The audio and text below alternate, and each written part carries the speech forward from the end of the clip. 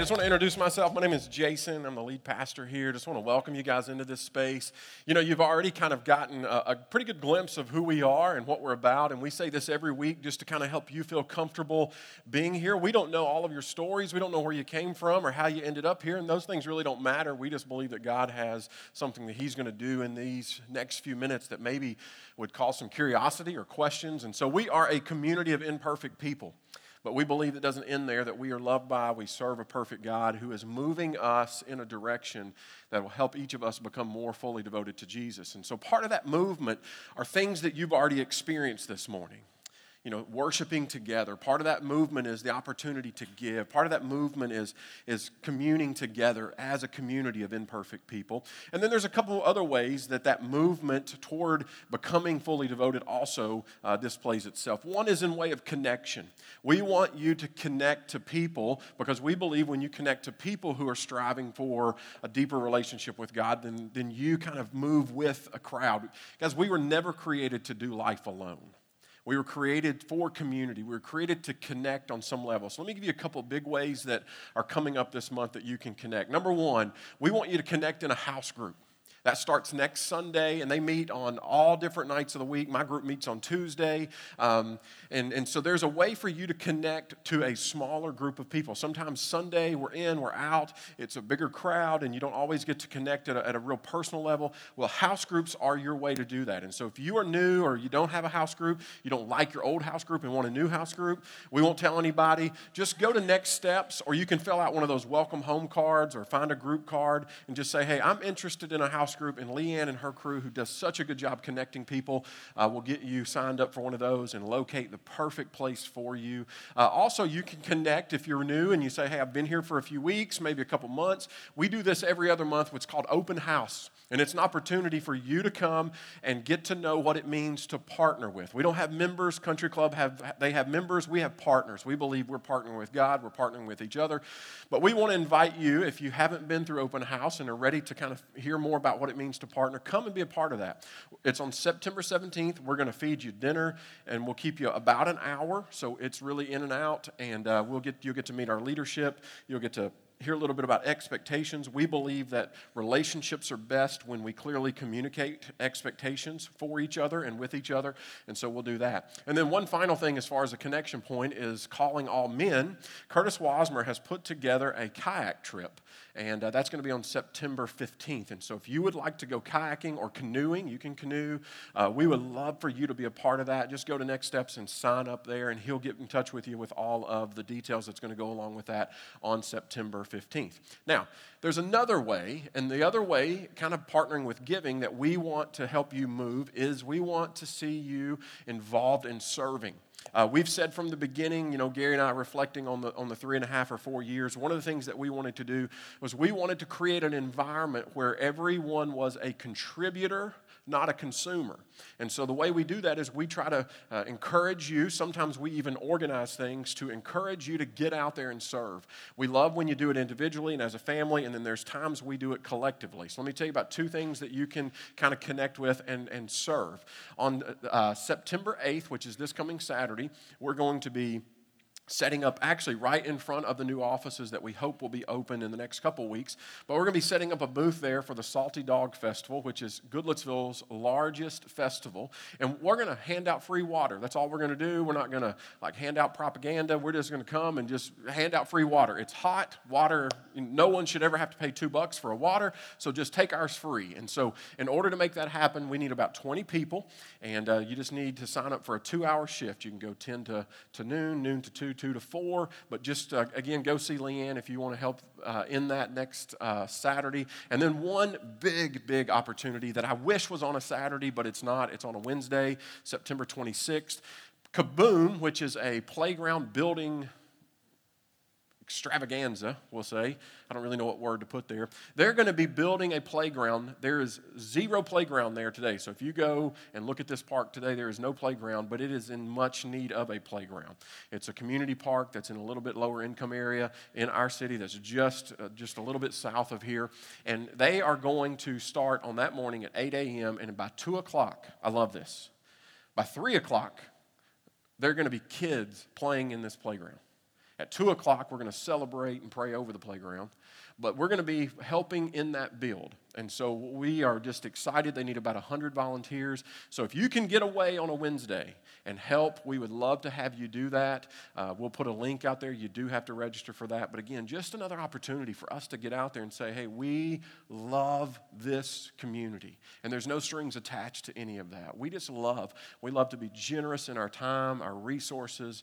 We are just here for you in a big way. So that's Wellhouse, and we would love for you to be a part of any and all of that. We're going to wrap up our series today called Eats with Sinners. I think you guys will be excited about how we're going to end this series. At least I hope you are. Jesus is excited about it, so hopefully you'll join in with his excitement as well. So let's pray and we'll get going. Father, this morning, I'm so thankful to be a part of your body. I'm thankful that we get to serve and minister and give and love through this body called the church. And so, Father, I just pray that as we come more and more in tune with who you are and who you've created us to be and what you've done for us and what you're continuing to do, that, God, we will begin to look outside of ourselves, outside of our circles that we naturally create, and we will begin to see the world as you see the world. We'll begin to see who it is that might not be exactly where they were intended to be, and God, how you're going to use us to shape and mold their story. God, may we become people who are fully in tune with not just being a follower of you, but what that's meant for us and how it is that we, again, can get people into and around the table that you are hosting. So, Father, may we create these places where we eat with sinners. Father, I'm so grateful that we've been able to kind of tear through this book of Luke and find these unique, but yet so genuine stories of how your love and grace was never meant to be contained in a room on Sundays, but God, it was meant to flow out into the streets and change the worlds and the community and neighborhoods in which we live. So, Father, we just pray that, again, as we wrap this up, that we will see a need to celebrate. We pray this through your Son's name. Amen. You know, you can tell a lot about a person by what it is they celebrate. And what I have found is that people celebrate a lot of different and sometimes really weird things. Check this picture out. This is a little festival called Tinku, and it is in the place called Bolivia. And if you don't know what's going on here, that's not a dance. Here's what these people do. They celebrate Tinku, and the full name of the festival is this: Tinku Punch Your Neighbor Festival. So the reason they do this is they believe that in order to celebrate the harvest, but also to prepare for the next harvest so that the next harvest would be plentiful, that blood must be shed. And so the easiest way to do that is get the town together and you punch your neighbor. So when the nose starts to bleed, they celebrate, and they know that that is partially in thankfulness for the harvest that was, but also, God, will you please give us the next harvest? Now, some of you would like to celebrate with a punch your neighbor festival, but it has nothing to do with a harvest, right? And so it's weird, but this is what they celebrate. Now, before we get off and say, well, that's really crazy, guys, there's crazy people in Tennessee that celebrate some pretty crazy things too. I don't know if you recognize this. This is Tattoo Mitch. And he is a real live person that lives in Nashville, Tennessee, and he celebrated the 2017 AFC Championship by putting that on his arm. Anybody remember this? I don't either, because we didn't win the AFC in 2017. And so it was one of those moments in his trying to celebrate in his crazy, weird way, he decided that he would do this. Well, we didn't win the 2017 AFC Championship, so he went back and had it fixed to the 2018. Anybody remember that? Nope, because we didn't win the AFC Championship in 2018. Now, I don't know how you turn an 18 into a 19, because we are going to win the 19 AFC South. But that's crazy, right? I've seen this guy in person, and that's just the beginning. It's just crazy, but it's his way to celebrate his team. I've been a part of some pretty cool celebrations myself. We went down to New Orleans in 2012, and if you have never seen your team, I'm talking about the team that runs deep. For a lot of you, it's Vols, or maybe it's Alabama, or for whatever that team is, the Braves. If you've never seen your team in person win a national championship, the highest level, or the world championship, or a Super Bowl, If you've never been in a stadium when that happens, it is amazing. It's one of the greatest moments that Lori and I have got to share together. It's like wedding and then it's like right here. And but let me tell you, in the moment, I didn't celebrate how I thought I would celebrate. It was almost like, and show this next, it was almost like my wife captured this picture. This is my friend Todd and I. I didn't know what to do with it. It was like surreal. Now, when we got out on the streets of New Orleans, they knew what to do with it, right? If you've been to New Orleans, you know how that goes. It was an absolute blue mist party like I've never been a part of in my life. But we celebrate some really weird things. But how we celebrate tells us a lot about who we are. You also have to remember this, that sometimes we celebrate things that don't seem like big deals to the world, but they're big deals to us. This last Tuesday, my house was lit. I'm going to tell you. Tuesday, my little dog, Joey, turned 1, and we had a throwdown. Consisted of a party hat and a sweet potato bone, and it was amazing, okay? But we celebrate some really weird things, and here's the point of it all. The point is this: what we celebrate reveals what we really love, but it also reveals who we really are. Let me say that again. You're going to hear that several times this morning. What we celebrate reveals what we really love and who we really are. And guys, I don't know if you know this about Jesus, but Jesus was a celebrator. You know, sometimes we have this picture of Jesus as being this stern, solemn, the room tightens up when he walked in. But I'm going to tell you guys, Jesus, if you begin to unfold the Gospels, Matthew, Mark, Luke, and John, what we see is that Jesus loved to celebrate. His first miracle, when he turned that water to wine, was all to keep the party going. It was about keeping the celebration moving. And what I begin to do is I key in on Jesus, and I begin to see, what is it that really caused him to celebrate? What were these moments that just joy came flowing out, and all of a sudden a party broke out? Here's what I see every single time, is that Jesus loved to celebrate people. His celebrations centered around people, especially people whose lives had been changed. When lives had been moved, and as lives were moving from their current situation to a better one, Jesus told people, he encouraged people, and he participated in celebrating those moments. And so what better way to wind down a series where we have talked about what does it mean to interact with people? What does it mean to exchange in our community these stories and exchange life? What better way than to let's invite people, let's participate, let's host parties. If you haven't been here, I just want to give you a real quick recap of where we've gone, and you can kind of go back and listen to the whole series if you want. But over the past several weeks, our goal was this. We wanted to go on a journey, and we primarily used Luke to do this. But we wanted to go on a journey where we began to see people like Jesus sees people. And in doing so, how it is that we're called to interact like Jesus did with our current community. And so that was the goal, and we said, okay, what does it look like then to begin to eat with sinners? Even those parts that we don't like, that we're really kind of hesitant, or maybe the parts that don't like us. We said, but we're still called to communicate, we're still called to participate, that not participating in this was not an option. And the reason it's not an option, if you get to Luke 19, it says that Jesus' entire purpose of coming was to seek and save lost people. Now, we use that word lost, and we kind of tighten up. Is that like PC? Can we call people lost? But when we've begun to unfold the real meaning of this, week one, when we said that what we understand is this, that the word lost just simply implies that they are not where they should be or intended to be or created to be at the current moment. That lost means that they're not in the most healthy place, they're not in the best place where they can begin to live life to its fullest and experience these things. And we said that lost never equaled lost cause. See, calling and kind of putting out there that there are lost people has nothing to do with value. You or I being lost, meaning we're not where we were intended to be at the current moment, has nothing to do with our value. We also said that lost has nothing to do with your worth or being worthy of pursuit. In fact, here's what we see.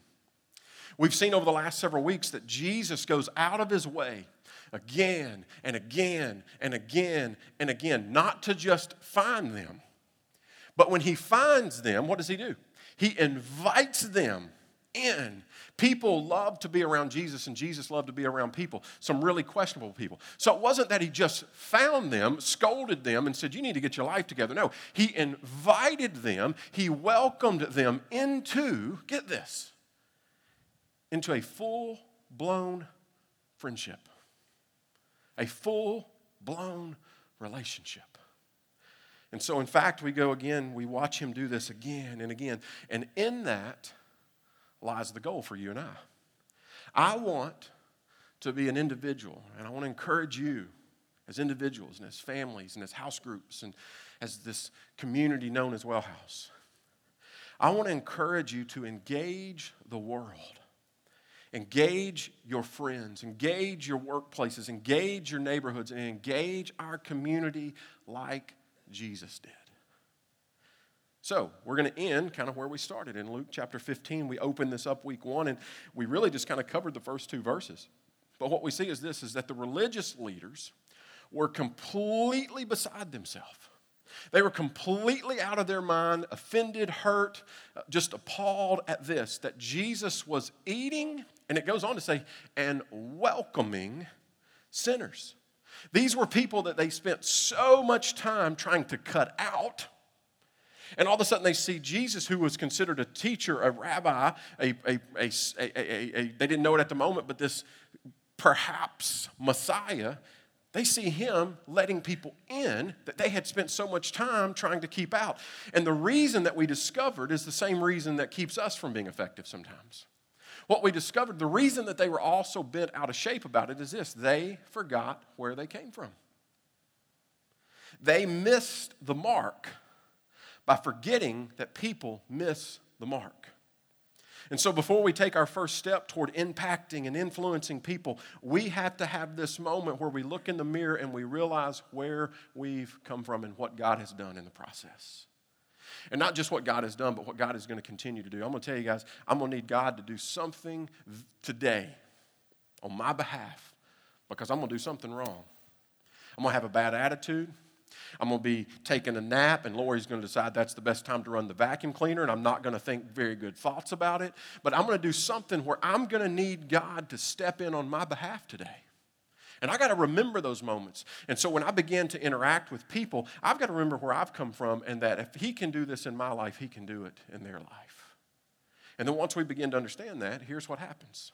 We then now have a foundation that we can begin to build toward, work toward, or strive toward, shoot for, being real and genuine with people. And we said that takes integrity.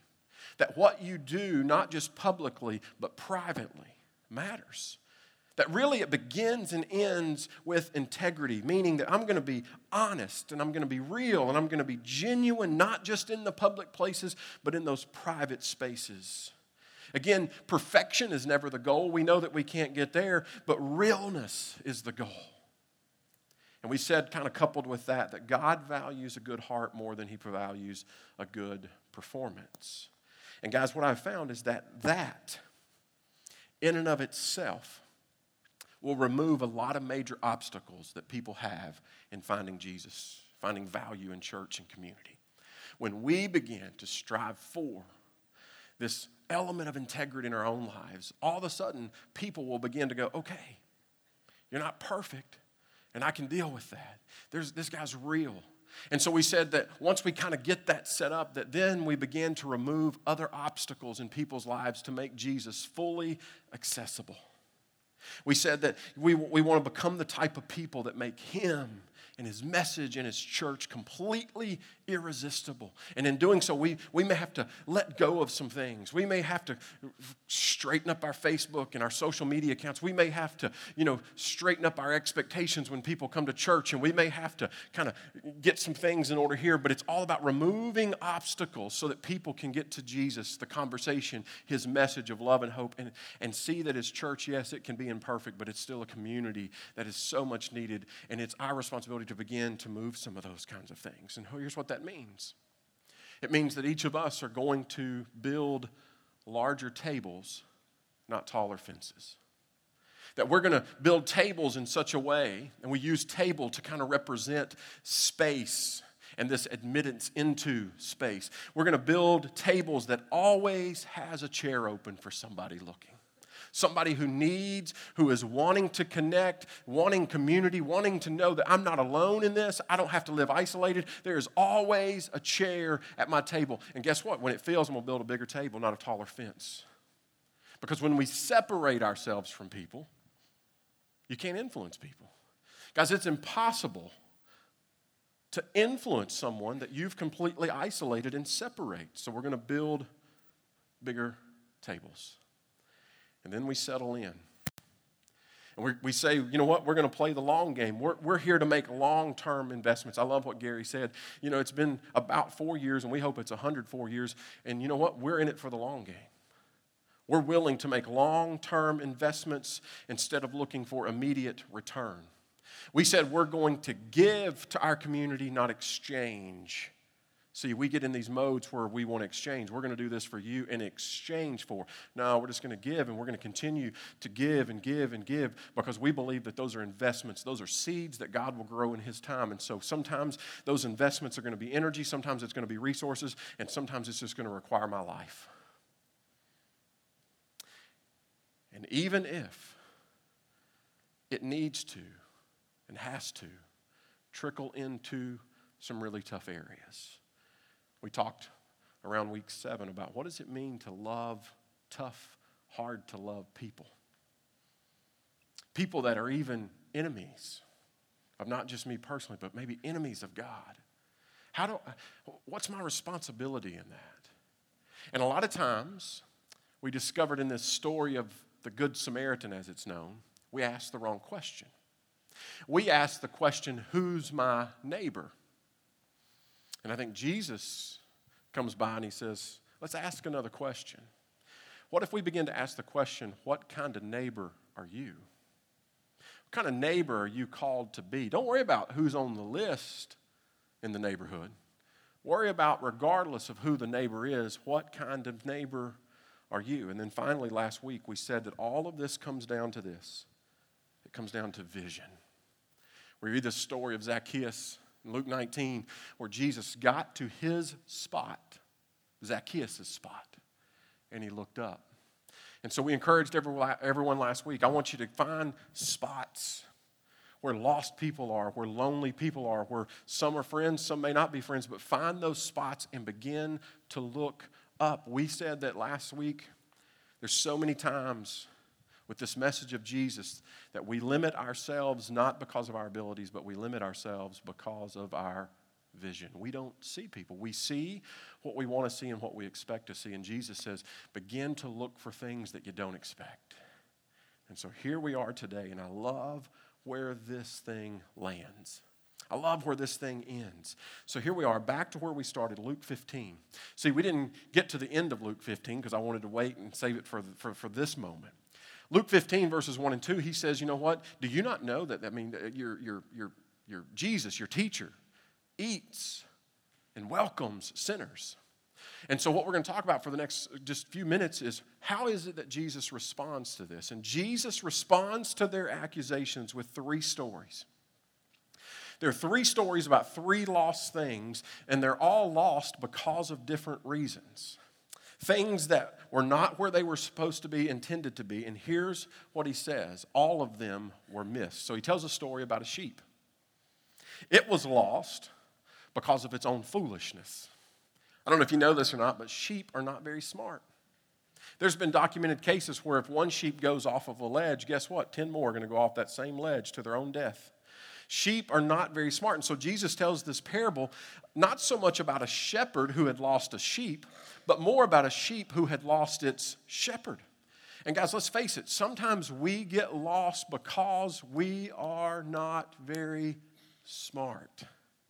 Kind of reminds me, several years ago, Grauman's Chinese Theater in Hollywood did the premiere. If you remember the first big premiere of Star Wars Episode 3, anybody remember this? There were 11 people Some as far as Australia, that 46 or 47 days prior to the opening began to tent camp out in front of the theater, hoping to get into the premiere. Now here's the best part.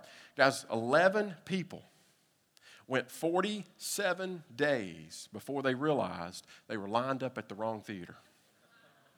That the premiere was actually set to be at ArcLight Cinemas on Sunset Boulevard. Guys, we do stupid things. I do. And I wonder sometimes how many times we wander foolishly into the wrong theater line.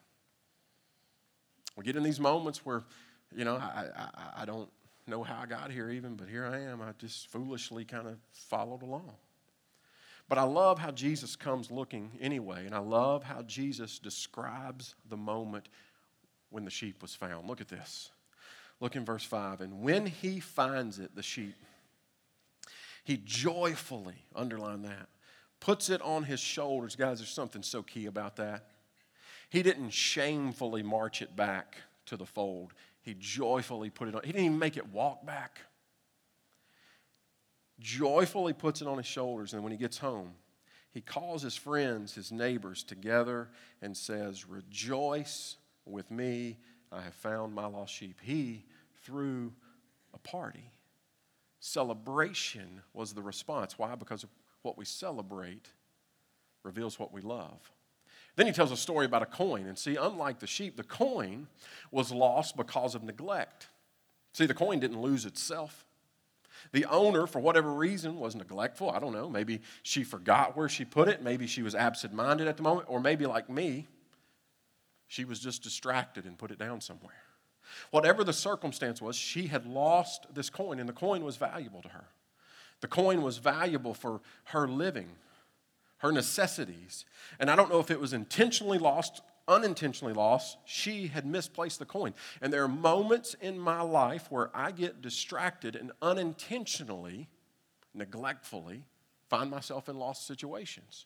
But again, I love how Jesus describes the moment when it's found. Look at this. She's tore the house apart. In verse 9, when she finds it, she calls her friends and her neighbors together. Now get this. They come together. She's like, "Hey, I'm hosting a party. Rejoice with me because I have found my coin." Again, look at the joy. Celebration is the response because what we celebrate reveals what we love. And then he concludes. Again, remember, all of this is in response to the accusation that your master eats and welcomes sinners. He says, let me make it personal. Let me give it a human element. He tells a story of a son.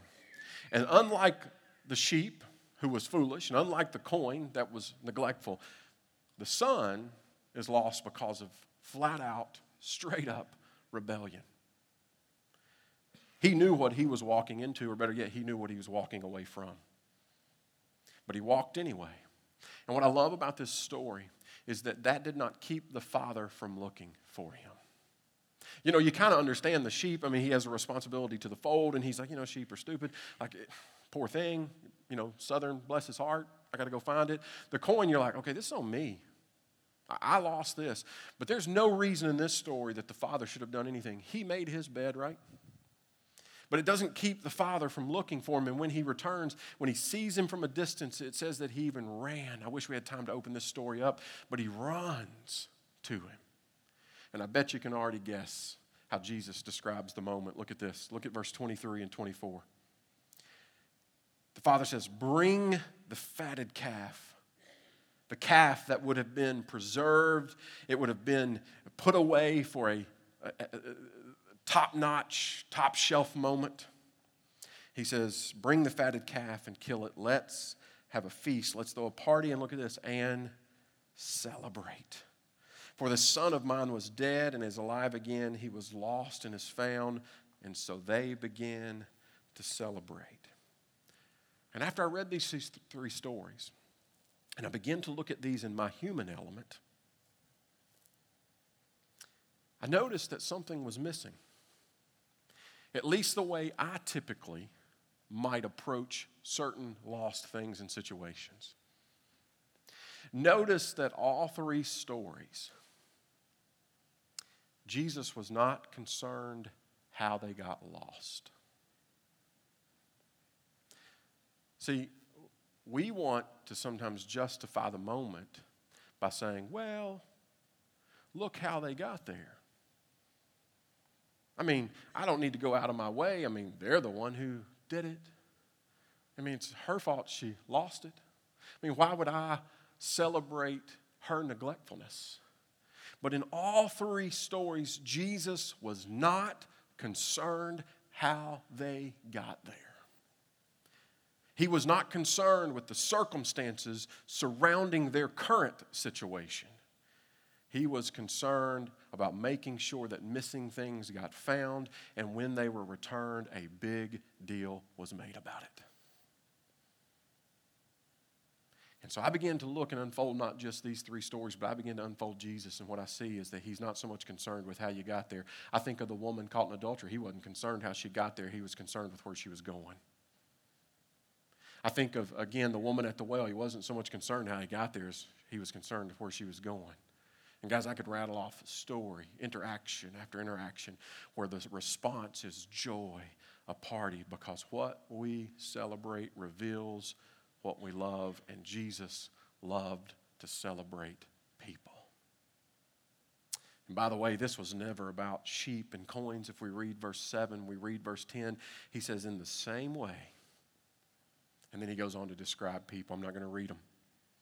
And then verse 10, look at this. In the same way, I tell you, that there's rejoicing in heaven. There's parties in heaven when people come home, when people are found, when they are returned to where they are intended to be in the first place. And that's what matters to Jesus. And if that's what matters to Jesus, then I have no choice but to participate as a follower of Jesus in what matters to him. We have to learn to party. And what I love about Wellhouse, my wife actually wore this shirt this morning, one of the first shirts we ever created, some 3.5 years ago. It just said, we like to party. And the reason that we love to party is because we love to celebrate when people take steps. We love to celebrate when people are moving, not to a place of perfection, but in their imperfection realize that God still places great value on them. And when they begin to move, we celebrate with people, and we remember every single week when we get together as a staff, we remember that what we celebrate reveals what we really love and who we really are. And here's the sobering part of this. Guys, it is sobering and humbling, but exciting to think that God wants and will use me and you if we let him to be a part of someone's story. That celebrating at someone else's celebration is all a part of what God wants to do with us. As I kind of land this morning, I've told people who are bored, maybe you just kind of feel stuck, you feel motionless in your walk with Jesus and church and bored with your faith walk. Here's what I always tell people. It's like, man, I don't know, it just feels kind of stale. I'm in a dry season. Here's what I tell people. Start walking like Jesus. Walk where Jesus walked and walk with who Jesus walked with. And in that, you will find all the excitement you can handle. By the way, just on a side note, I believe that if Jesus had been boring, I don't know if the disciples would have ever followed him, and the Pharisees sure wouldn't have wanted to kill him. There was something that was exciting, joyful, and celebratory about Jesus. And so what I'm telling you is this. Just start eating with sinners. Start getting messy in some pretty messy places, and don't be afraid to get messy in some pretty messy relationships. Start walking along someone. Not as if you've got it together, but you remember where you came from. Start walking with someone that's just in need of a friend, need of help, need of a mentor. Be Jesus. And I can only hope that the world will look at me and say, that guy eats and welcomes sinners. It will be the highest compliment that my life will ever get. Stand with me. As we end this morning, I just want to ask you what we ask a lot, and that is this. What's your next step? We're never going to rush your step. We're never going to assume your step here at Wellhouse because we respect the fact that your step is your step. I don't have an outline of 12 things, and if you'll do these 12 things, then you know what? You'll be in good standing with God. No, your step is your step. And so what is your next step? For you, maybe that next step is just being found. You feel lost. Maybe you haven't started that relationship with Jesus. Maybe you're just beginning to learn. What does it mean to have a relationship with Jesus? And we would love to talk to you about that. There are people that are back there at the red banner. Some of those are Gary and Melissa and our other shepherds and others who know and would love to tell you the story and tell you what it means for you to be found. And maybe baptism is your next step. I don't know what that is, but whatever your next step is, I want you to know that we're here. Maybe for you, it's just about your personal spiritual journey. Like, I'm in that place where it just kind of feels fragmented and tired, and I just got to get focused. Maybe your next step is to get active. Been warm in the chair for a while. And again, we've set up an environment, a culture that you can warm the chair as you want to, as long as you want to, but we believe that real life, real growth is going to happen when you become active. And so get involved in something. Get involved in that house group. And I know it can be nerve-wracking to get to know new people, or maybe it's coming out and serving. But get active. But maybe for you this week, it's just evaluating who it is that you eat with. And so I'm going to take a step and eat with somebody. I'm going to figure out a way to invite them into the party.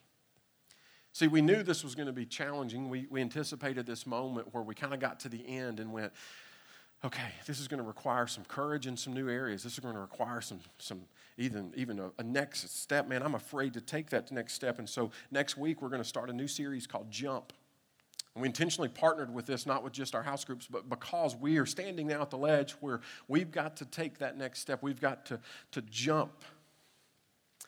And for some of us, that's going to require great faith, greater faith than you think you have, or maybe courage that you don't think you have. So guys, I can't wait to get back here next week, get in that group, and get ready for Jump. Check this out.